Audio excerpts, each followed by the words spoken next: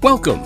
Thanks for tuning in to Grand Rounds, Connecticut Children's Office of Continuing Medical Education Pediatric Podcast. This podcast series will assist in developing new skill sets based on recent pediatric advances in a wide variety of specialties, identifying evidence-based data to support improved outcomes in pediatric healthcare delivery, increasing knowledge about research with implications for clinical practice.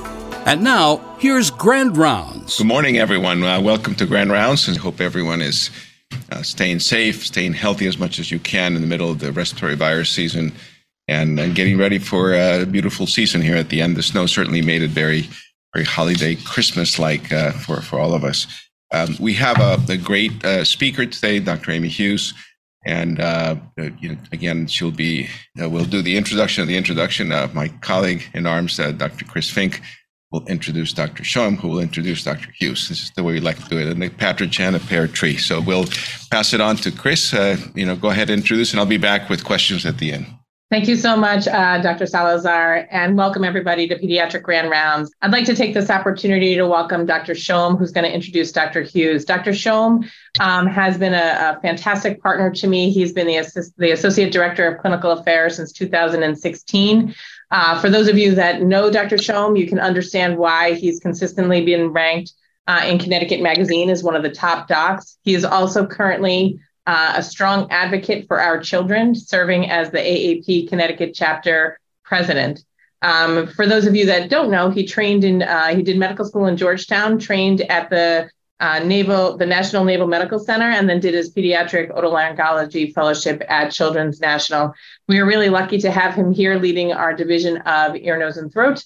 And without further ado, please, Dr. Shoam, introduce our guest speaker. Good morning, and thanks so much for the introduction, Chris. I have the pleasure of introducing my partner, Dr. Amy Hughes, for this morning's lecture.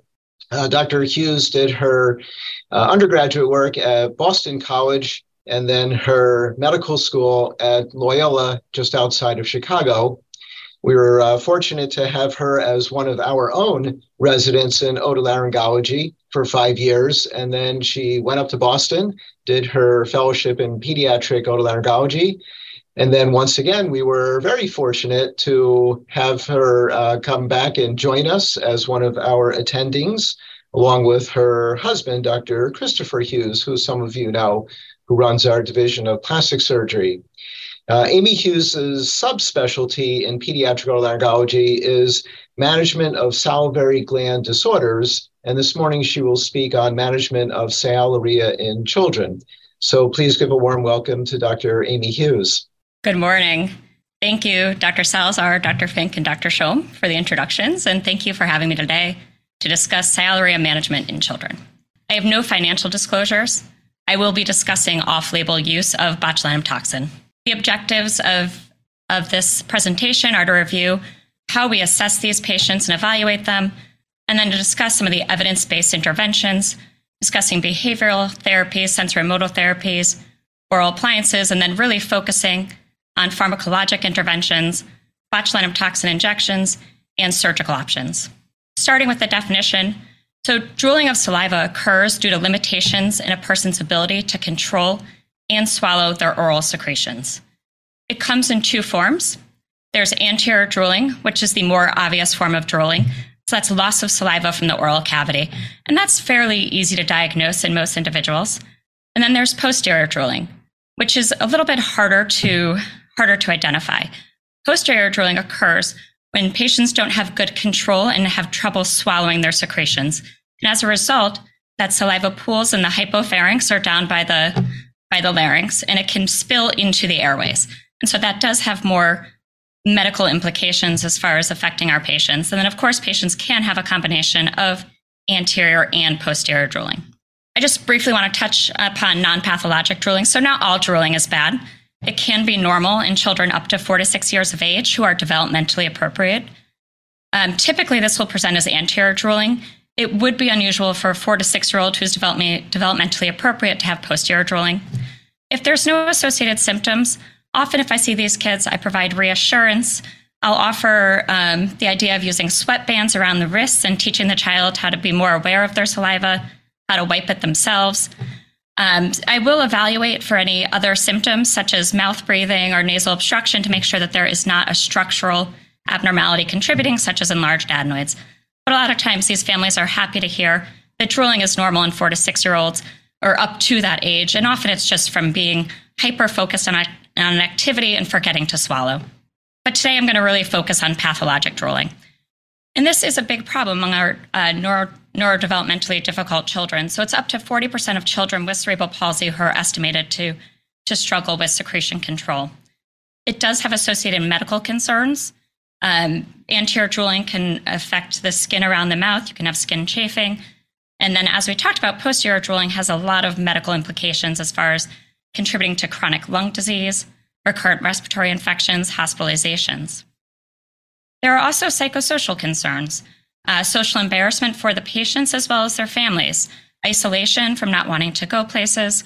It can also impact devices. So kids will accidentally have anterior drooling onto their iPads, onto their devices, and affect those. And so there are a lot of psychosocial concerns as well. So we'll start with how to assess these individuals. Obviously, it all starts with a good clinical history and physical exam, discussing in the history any medications that they are on. Antipsychotics are known to contribute to drooling. I've had a couple of individuals who are on antipsychotics. Clozapine is a big one.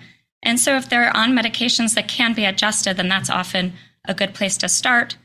Getting an idea of a history of aspiration or recurrent respiratory infections to define how significant their drooling is if it's not as obvious. Assessing for the presence or absence of esophageal reflux. Often it's hard to tell if the secretions are coming from above or if it's reflux coming up from below that's contributing to any recurrent lung infections. So evaluating for that and making sure that treatment is optimized. Assessing the developmental age. This will help you decide what sort of interventions are an option for this patient, what they can participate in. Allergy screening for postnasal drip or other things that may be exacerbating their symptoms. Oral facial concerns, seizures. Often seizures can worsen secretions, and patients will have more difficulty with secretion control surrounding seizures. And so if they are having a lot of difficulty with frequent seizures or their seizure frequency is worsening, then this is another important target. And then looking at their head control and positioning. If someone's in a wheelchair and their head is often positioned down, then that's obviously going to exacerbate anterior drooling, as will a lot of oral stimulation. So evaluating for those things, maybe it's as simple as getting a new chair or a new positioning device. Looking at mouth closure, how their lip seal is. Is there something with the dentition that's impacting the ability for the mouth to close? Can the patient swallow on demand? Are they able to wipe their own saliva? How involved in secretion control can the patient themselves be? And then looking at the motivations for treatment. So intrinsic motivation, how motivated is the child to be able to manage the saliva themselves? How is it impacting the family? More formal assessments are available. And so most of these are for anterior drooling. It is much harder to grade posterior drooling. And so for anterior drooling, there are several scales listed here.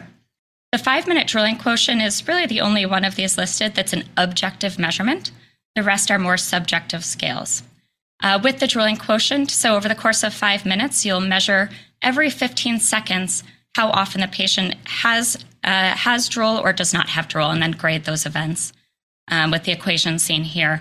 I have not personally used the drooling quotient, but if you need an objective measure, I think this is a good place to start. I tend to favor some of these subjective measures. So the drooling impact scale is the only scale that measures psychosocial impact. This scale is a little bit lengthy as well, and so sometimes it's also a little bit harder to translate for our patients. And so I tend to favor the teacher drooling scale, which is shown here. This is a simple 1 through 5 scale of no drooling to constant drooling. It's easy and quick to do in the clinic. And it also helps me measure improvement over time. And so I can track how I'm doing with progress as I try different interventions. And then, really easy in the clinic, there's a very, quick and dirty, less objective measure that is helpful. So just number of bibs per day, clothing changes per day. And this will give you a good idea and not take a lot of time to evaluate. And then, as I mentioned, posterior drooling is a little bit harder. Sometimes it's harder to identify, harder to measure. It really is based on your clinical impression. So the presence of repeated pneumonias, repeated antibiotic use for respiratory infections, whether or not there's a frequent need for suctioning, chronic lung disease, hospitalization. So really, you're going to get an idea of how a child's doing based on their clinical history. There is a posterior drooling scale that came out of the Netherlands a couple of years ago, where you listen, you auscultate the neck and the lungs, and you listen for gurgling breathing and how the patient is swallowing and managing that, and scale it on 0 to 4. If I'm not sure, there are tools in the physical exam that can be used. This is a scope exam from a couple of weeks ago in a child who presented. He had a neurodevelopmental delay, and the family kept describing mucus that was collecting in his throat. And so it wasn't clear to me if it truly was mucus or if it was saliva or what was going on. And so flexible laryngoscopy seen here can be really helpful in determining what exactly is happening and if it's mucus or if it is saliva. And so in the image all the way to the left, so you can see here, this is the larynx, vocal cords, and then the airway, right through the red. And this is the initial view where everything is nice and clear. On that second image, you start to see secretions pooling over. Sorry, I'm not very adept with the pointer. Pooling over from the hypopharynx, and they start to approach that laryngeal inlet. And then in that third image, it becomes very clear that the individual is aspirating, and so that saliva is going right through those vocal cords and into the airway. And so this allowed me to say that, yes, saliva does appear to be the problem, and I can decide what to do for treatment. So other options. So a salivagram is a nuclear medicine study. This is from a patient I had years ago where it was tough to determine if it was reflux or if it was saliva that was contributing to his recurrent pneumonias. And so in this case, the salivagram is actually quite helpful. So with a salivagram, you add tracer to the saliva, and then you watch for the tracer going into the respiratory tract. And so what you can see in this patient is here at 2 minutes, you see some of that tracer going into the right mainstem bronchi. And that persists really all the way until about 48 minutes, where it's still present, and then by 50 minutes it clears. So in this patient, it was after the salivagram, it became obvious that saliva was contributing to the aspiration pneumonias. All right, so I'm going to move on to interventions. We'll start with the non-invasive interventions. And so these are really for patients with anterior drooling. And so once you get into posterior drooling, it tend to be more aggressive. But for our patients with anterior drooling, and usually for patients who are more able to participate in their drooling management, this is where we'll start. I touched a little bit upon optimization of conditions previously, but essentially it's doing those things where you're making sure that if they have reflux, they're on reflux medication. If they have too much mucus or allergic rhinitis, you're managing that. You're addressing any positioning. Maybe it's getting, as I mentioned, a new wheelchair or a new way to support the head.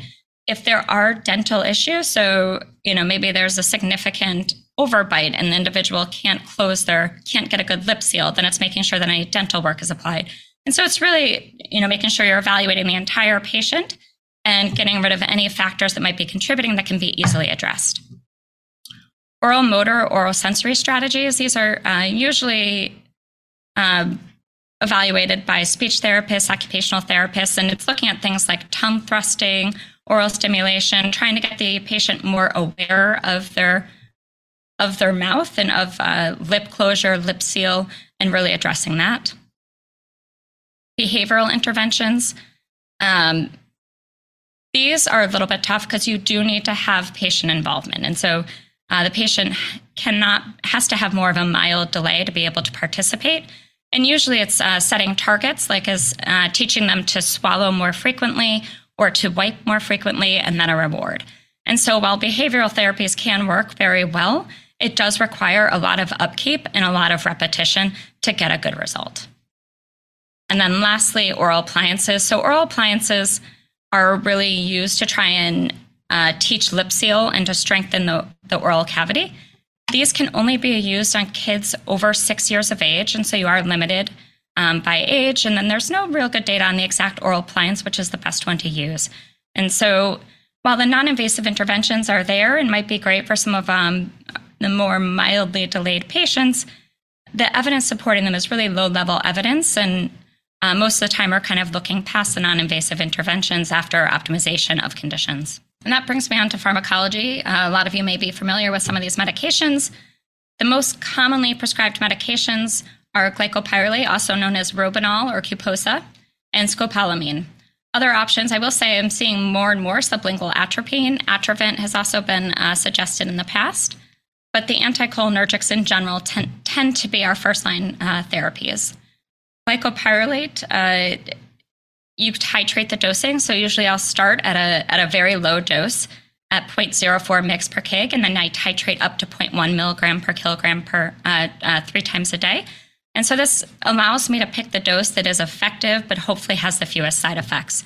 And so I like the titration dosing, which has been suggested by a lot of behavioral pediatricians. And then scopolamine is another good option. I tend to favor this in kids who are 11 or older and some of the older patients. And the reason is because you cannot titrate dosing. And so in the United States, you can only use a full patch. Some of our European colleagues do cut the patch, but this is not allowed here in the United States. And so it is more difficult because there's some difficulties with side effects. In general, the side effects from the medications, so there are some very predictable ones that I discuss with families, constipation being the most common one. You can often treat through this. Miralax tends to work well, or increasing laxatives. They can become excessively dry. If you can titrate dosing to that, then that's helpful. Reasons to stop treatment, so with scopolamine, eye dilatation, or if the dry mouth is too significant. And then there are some less predictable side effects that you can't really always counsel for. In a randomized controlled trial that came out of the UK, they compared scopolamine and glycopyrrolate. And what they found was that they're equally effective at drooling reduction, but in general, glycopyrrolate is tolerated much better.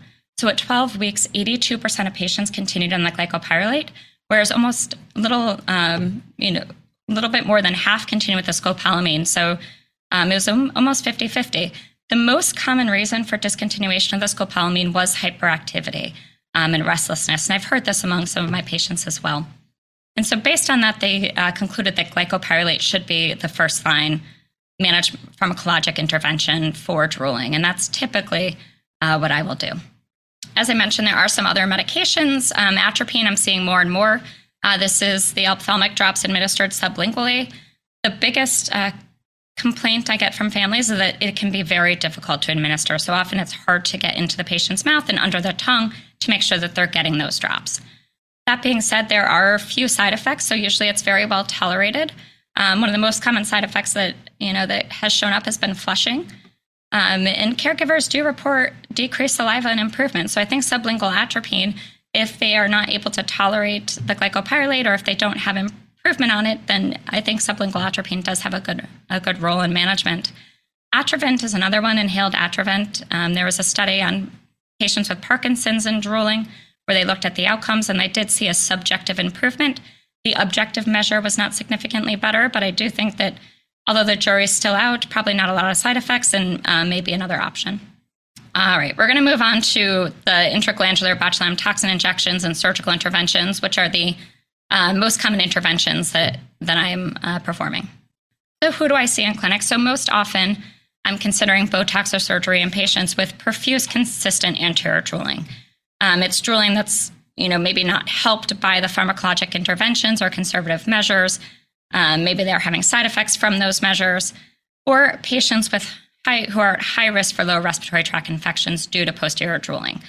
So with recurrent pneumonias, chronic lung disease. With botulinum toxin injections, I'm going to talk about how the Botox works, the different types and the dosing schematics, and then review some of the outcomes and techniques.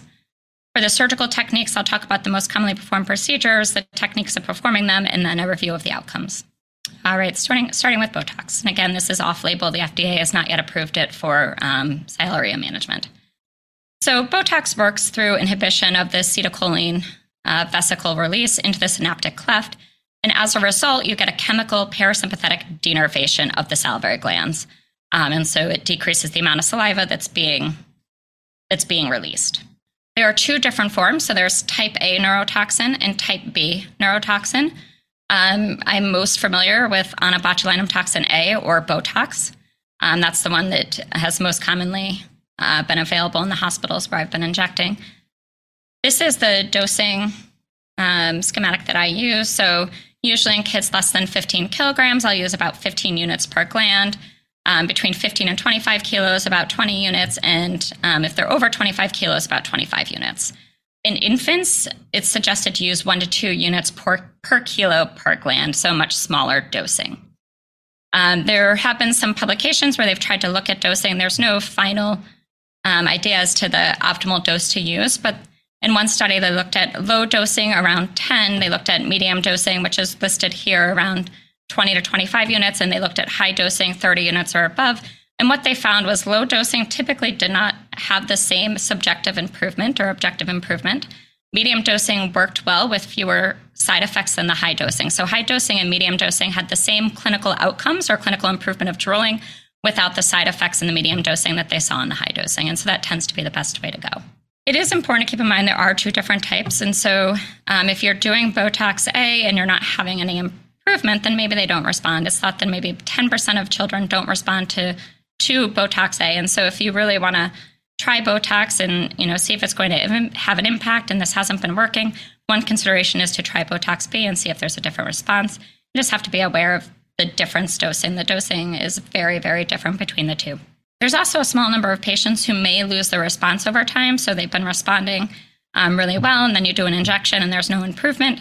The thought is maybe there's a formation of antibodies against the Botox and it makes it less effective. And so you could consider switching over. For a lot of these patients, we're coordinating between multiple specialties, with orthopedic surgery being a big one for extremity injections. And so the maximum cumulative dose is about 400 units every 12 weeks. It's rare that I'm injecting more than 100 units into the 4 salivary glands at a time. And so this is usually not an issue from a salivary gland perspective. The maximum effect is typically seen between 2 and 8 weeks. I tell most families that you're not going to see an impact before 3 days, and usually around 1 week, you might start to see improvement. If there's no improvement by 4 weeks, I usually expect there not to be an improvement. And so I counsel them, if there's no change by 4 weeks, I don't think you're going to see one. And then the length of improvement is about 22 weeks. Botox first came to light for drooling, around 1997. What they found is that individuals with botulism, about 93% of them complained of a dry mouth. And so it was clear that the Botox toxin was impacting the salivary glands. And then in patients who are undergoing Botox injections for cervical torticollis, one of the most common side effects or adverse events was dry mouth. And so these authors took that information, and in a population of individuals with ALS, they performed botulinum toxin injections into the parotid glands, initially targeting the parotid glands because they are the larger glands, thinking this is where they would get their impact. What we know today is that most likely targeting both the parotid and the submandibular glands is the best way to go and is going to get the biggest impact. Parotid-only injections have a moderate to good response on their own. About 50% of patients will improve. Injecting the submandibular glands only, about the same thing, about 50% of patients. And then the satisfactory response rate goes up if you target both the parotid and the submandibular glands, with about 60% rate of caregiver satisfaction. I will say in the infants or in kids who are really less than probably 4 years of age, I'll start with the submandibular glands only, just to be more conservative and to prevent any adverse events. If they don't respond, then I'll go ahead and add in the parotid. So the thought is that the submandibular glands make up about 70% of our resting saliva. And so I do think that there's more sense targeting those if you're going to go with just 2 glands rather than the parotids. So what are those adverse events? So there can be major ones. Dysphagia is the biggest. And in patients who already have a level of oropharyngeal dysphagia, this can be really significant, where they could require a temporary feeding tube, can contribute to aspiration pneumonia if they lose their ability to swallow properly. And so what happens is the Botox can diffuse outside of the glands into the surrounding muscles and really impact the way that these individuals are swallowing. And so that can have major implications. Most of the adverse events otherwise are on the minor side. Local bruising can, to a lesser degree, result in more mild swallowing difficulty. Excessively dry mouth, thickened secretions. Thickened secretions, I would say, I do hear frequently that there's a change in the consistency of the secretions, which is what we would expect. I have never seen facial weakness as a result of the Botox, and so I think this is very, very rare. Just to touch a little bit more on that oral motor dysfunction or dysphagia. So in 2017, a cohort study out of the Netherlands looked looked at this adverse event, and they found that up to 1/3 of patients had a transient oral motor dysfunction. And so in my full oral feeders who have a baseline kind of mild oral pharyngeal dysphagia, I do spend quite a bit of time discussing this risk with them. Fortunately, the majority of the time it's mild. Most often they're going to see it within a week, but it resolves by 4 weeks. But if it's mild, then usually you can kind of work through it. But for those more severe cases, again, they may require a temporary feeding tube. And so, this is a big deal. The way that I was trying to do the injections is with an ultrasound device. And so this is the injection position for the submandibular gland, and this is for the parotid gland with the Botox here, diffusing into the glands as evidenced here. I tend to favor doing this with individuals in the operating room under anesthesia. I think that it's easier when the individual is still, and I think that although they're, in some ways kind of a glorified vaccination, I think it is. It can be painful. You're pushing pretty decently with the ultrasound, and so I do think patients are more comfortable if they can have a level of sedation. And I think that this improves my accuracy. If they're moving all around and they don't have a response, did I not get the right spot? Is it that they didn't respond? Sometimes it's hard to tell. Other than ultrasound, other ways to do the injections. So some individuals will use EMG. So they'll use the EMG to make sure that they're not injecting into the muscle, or they'll use anatomic landmarks. There is some increasing evidence that, not surprisingly, the use of ultrasound does mitigate side effects or adverse events. And so in summary, Botox injections, the data is extremely varied as far as which glands to inject or what we're targeting, although there is evidence that if you're going to do Botox, then most likely you should inject the parotid and the submandibular glands to get a better result. There's no, theoretically you can go on like this forever if the patients and the families don't mind undergoing anesthesia every 4 to 6 months for the injections, or if they're able to tolerate in the clinic, there's no real endpoint. And then the dosing, medium dose seems to be best. And then I think more and more individuals use the ultrasound. All right, so for the last category, we're going to talk about the different surgical interventions.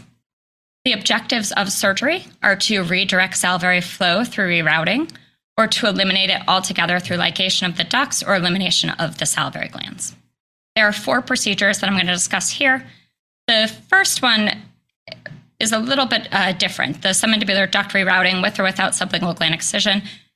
That is for kids with anterior drooling only, and we'll kind of, go over why. But that's a little bit different than the other procedures because it's really a specific population who meets criteria for that procedure.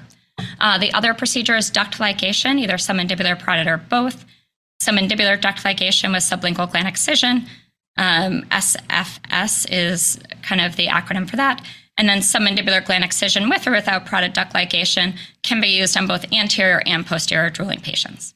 So starting with the rerouting. So with the rerouting, what we see here is the sublingual glands in the floor of mouth, and then this is the duct, which is being isolated. And so you isolate the duct from the floor of mouth, and what you do is you create a submucosal tunnel in the side of the tongue, and you bring that duct through that area to the base of tongue. And so you're moving the papilla to your duct to the back of your mouth. And so in that process, you can imagine you're increasing the burden of saliva to your oral pharynx. And so the patient has to be capable of swallowing that. They need to be able to handle that increase in saliva burden. And so patients with any form of oropharyngeal dysphagia are not good candidates for this surgery. So it's a very specific population. I did have one child, he was school age, with fairly severe autism that had really excessive anterior drooling, and he was a great candidate. We did this procedure and he did well. Other examples, I do have some patients with history of schizophrenia who can't come off the clozapine and have excessive drooling related to that. As long as they don't have any oropharyngeal dysphagia, then they also would be potential candidates for this surgery. But it is hard to find individuals who drool with a perfectly intact swallow. As part of this procedure, you are removing these sublingual glands, and the reason is not to decrease your saliva, but it's actually to decrease the risk of something called a ranula. A ranula occurs when you're working the floor of mouth and you block the drainage pathway for those minor minor salivary glands. And so what they found was that one of the most common complications of this surgery was ranula or cyst formation in the floor of mouth. And so by removing those sublingual glands, they decreased the complication rate pretty significantly. It was initially 18% with the majority of those ranula, and I think it went down to around 10%. For the right patients, the surgery can be great. So they have a clinically significant improvement in drooling in 71 to 87% of patients. Technically, it's fairly straightforward, I guess, in the sense that, you're working in the oral cavity, there's no external scars. I will say it can be tough to suture those ducts into the base of tongue and working that far back in the mouth, but technically it is a fairly straightforward procedure. It's nice in the sense that families like that you're still maintaining their saliva, so it's considered more physiologic. And so I think a lot of individuals favor it for that reason. Other complications, because you're operating the floor of mouth, you always want to monitor these patients overnight for any floor of mouth swelling or hematoma formation. You're dissecting right along the lingual nerve, and so you're monitoring that to make sure that you don't give them any numbness to the tongue. Duct ligation is probably the best known procedure. Imaged here, so the parotid ducts up by that second molar, Stenson duct. You're identifying that. The way I do this is a circumferential incision around the duct, but you can also make an incision just adjacent to it, dissect out that duct and then ligate it and then bury it within the mucosa. Same thing with the submandibular papilla and the submandibular ducts in the floor of mouth. And that procedure is the one, as I said, it seems to be the most well-known. It was first described around 1999, and in one of the first case reports of it, there were 6 patients, and they reported 100% improvement. So they kind of came right out of the gate pretty heavy, saying that this was, a great procedure. And what we know over time is that it's become less and less efficacious. And so the efficacy varies very widely, anywhere from 31 to 81%. And the biggest concern is with a high recurrence rate. This is thought to be a result of either the upregulation of those sublingual glands and minor salivary glands or redevelopment of the salivary pathway. And so the caregiver satisfaction is only about 50% over time. And it's as soon as 6 months that you can see some evidence of recurrence. There was a recent study comparing duct ligation to botulinum toxin injections, and I didn't see all that much of a difference by 32 weeks. And so that tells you that, you're doing this surgery. Parents think that they're going to get, kind of this one procedure that's going to have a long-lasting impact. And I don't think we're seeing that all the time. With good counseling, it's still a viable option. It's fairly minimally invasive, and there's a nice ease of performance with a low risk of complications. Keeping that in mind, we can do better. And so there is a way to adjust this procedure to make it more efficacious. This image probably looks familiar from a couple slides ago, but that's what the subtotal functional stylodenectomy has been proposed to do. And so this is something that I've been doing for a while. A recent paper came out of Italy discussing it further and comparing its results to for duct ligation. And essentially, you're doing that same duct ligation, and you're identifying the duct and working in the floor of mouth, but you're tying off the duct rather than rerouting it, and you're removing the sublingual glands. And this time, the reason for removing those sublingual glands is to help with the sialorrhea. And so to help prevent that upregulation of the minor salivary glands after the duct ligation. My other thought is that by working a little bit more extensively in the floor of mouth, it probably does cause some scarring in that region. And I think it's probably harder for those ducts to reroute and recannulize because of that scarring. And so I think that this is a great procedure. In the comparison out of Italy, what they found was that with the SFS, there was improvement across all measures. And they measured the drooling frequency and severity, bib use. They looked at improvements in pneumonia and post-op medication use. And what they found was that with duct ligation, there was really no change in pneumonia or post-op medication use, whereas with the SFS, there was improvement in both of those things. And so, again, duct ligation, they had a 42% relapse or unsatisfactory result rate, with an increase in sublingual gland activity being the reason, or the suggested reason. So in the long term, this group outperformed the duct ligation group with improved quality of life scores as well. And so I think that this is a great option for these patients. So this procedure combined with submandibular gland excision is really those are my two go-tos in individuals with anterior drooling who don't have an intact swallow or in posterior drooling. Submandibular gland excision. So initially the Wilkie procedure was introduced, I think, in 1967. So this one's been around for a while. Initially, they discussed submandibular gland excision combined with parotid duct rerouting, but now we mostly combine it with parotid duct ligation. For the submandibular gland excision, there's 2 external incisions right underneath the chin. You dissect down and you remove the submandibular gland. In that dissection, you might see the lingual nerve, the hypoglossal nerve. And then afterwards, you close the incisions and you place a drain. So these patients are in the hospital for a minimum of 1 night, with drain removal usually the next day. And as far as pain, I don't think it's all that significantly different than the SFS where you're working in the mouth.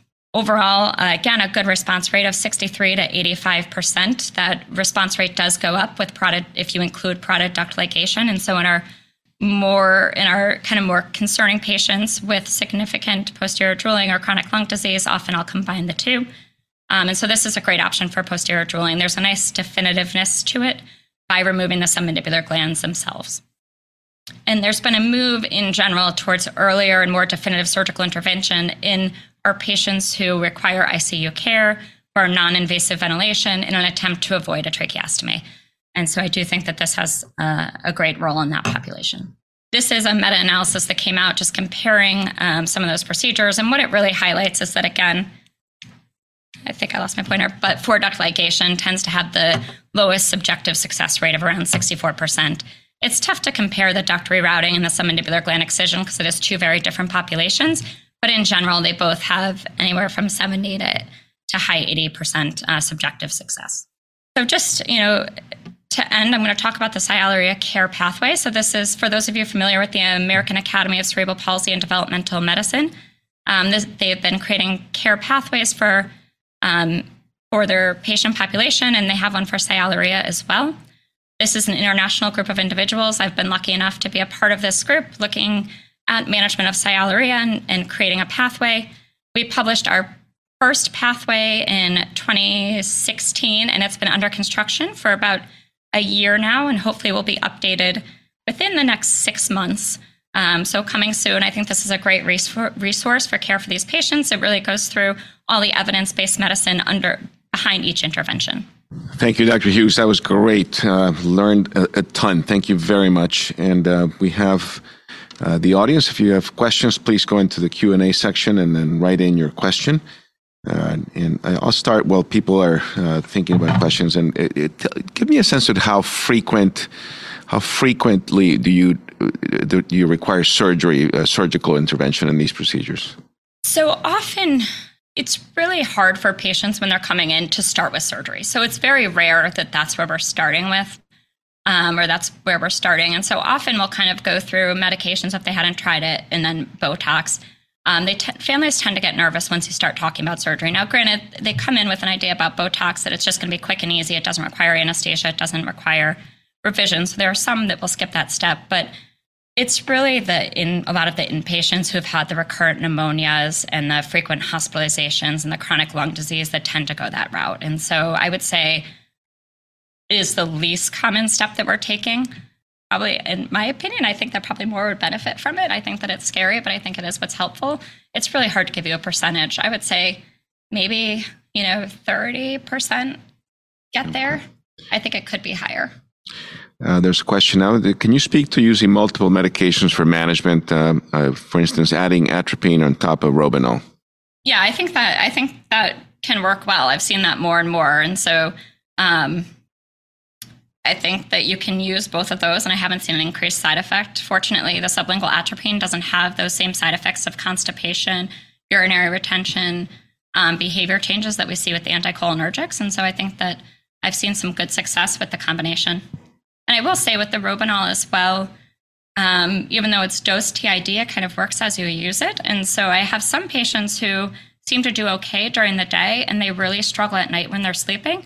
And so I have a subset of patients who have been using that just at night before bed, and that does seem to be helpful and has fewer side effects. And so I think there's plenty of room to play around with medications. Great. And one of the in the audience, they're thanking you for using the pointer. I think you get the award for the best use of the pointer during the presentation. That was very good. It's not easy, and you did it really, really well for some of the images. I appreciate it. Scott, I'm going to open the mic for you, and if you have comments or questions yourself. Scott? This has been a very long evolution in management of sialorrhea. And I wonder, Amy, if you can give us a little timeline of procedures that used to be done that have fallen out of favor because they really weren't that successful in the first place, but they were perhaps pushed by certain key individuals at children's hospitals, and that's what they did for 20 years. But then evidence-based studies showed that they really didn't make much of a difference. And have you changed your management over time? I think it's changed a lot over the years. I mean, many years ago, they were doing the transtympanic neurectomies, where working in the middle ear space, you were basically dividing a nerve to try and decrease the amount of saliva that's produced. And so this has changed a lot. Even when I was a resident over 10 years ago now, for duct ligation was really the procedure we learned the most about. And I think that has really fallen out of favor. And it's still, like I said, I think it's still a viable option, but I think more and more we've kind of embraced some of what were traditionally considered the aggressive surgeries, like submandibular gland excision. I think initially, some individuals felt like that was maybe too aggressive in this patient population, but the last thing you want to do is operate on these kids repetitively. I do think that there's something to be said about, kind of trying to manage it the best you can with using evidence-based medicine in one procedure. And then if they unfortunately, it's a tough population, so there are failures.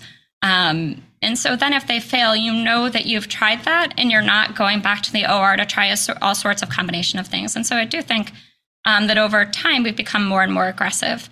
They also used to do parotid duct rerouting. That was part of the initial Wilkie procedure that I mentioned in 1967, where they would reroute the parotid duct, which is a little bit confusing because it already sits a little bit far back in the mouth. So I'm not sure the advantage of that, but I don't think anyone's doing that anymore. So there's been a lot of different surgeries proposed. And I think, it's a testament to how tough this population is that you kind of keep trying different things to see if you can get a result, because sometimes it's very frustrating.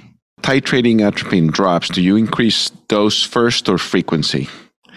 So truthfully, most individuals come to me on the atropine, so it's probably the medication I prescribe the least, but most of the time I have not seen over 2 drops used sublingually, and so I don't know if they start at 1 and then go to 2, but most often that's one of the medications that I see patients already on. I'm much more familiar with dosing glycopyrrolate and scopolamine. Great, thanks. One of the questions would be for the pediatricians that are in the audience is, when should they refer to you? What is that? What is the timing? And younger kids, older kids, give us a sense of. Yeah. So I think, as I mentioned at the start, there is non-pathologic drooling. So I think in your 3-4-year-olds that they're having drooling, but they otherwise seem developmentally appropriate. They're breathing, they're breathing well through their nose. They're not snoring. They don't seem to have an obstruction anywhere. I think reassurance goes a long way in those families. I see a fair number of those kids, and the families are always happy that everything seems fine when they leave. And so I think, reassurance in our developmentally appropriate children is really helpful.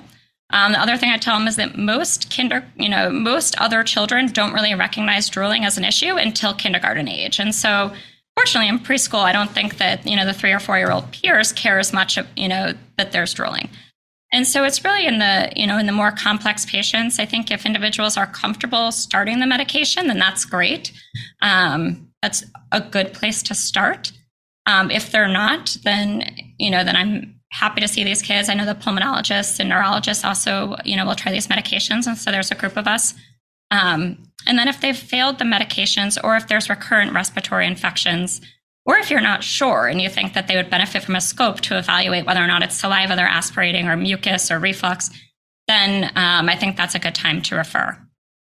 Great. And the way to refer is to obviously through one call, and then they'll get to you. Exactly. Just to reemphasize that for our audience that is from all over the state and actually nationally. All right, Scott, do you want to close and then we'll finish the Grand Rounds? Sure. I just want to say thank you so much to my partner, Amy Hughes, for a great presentation.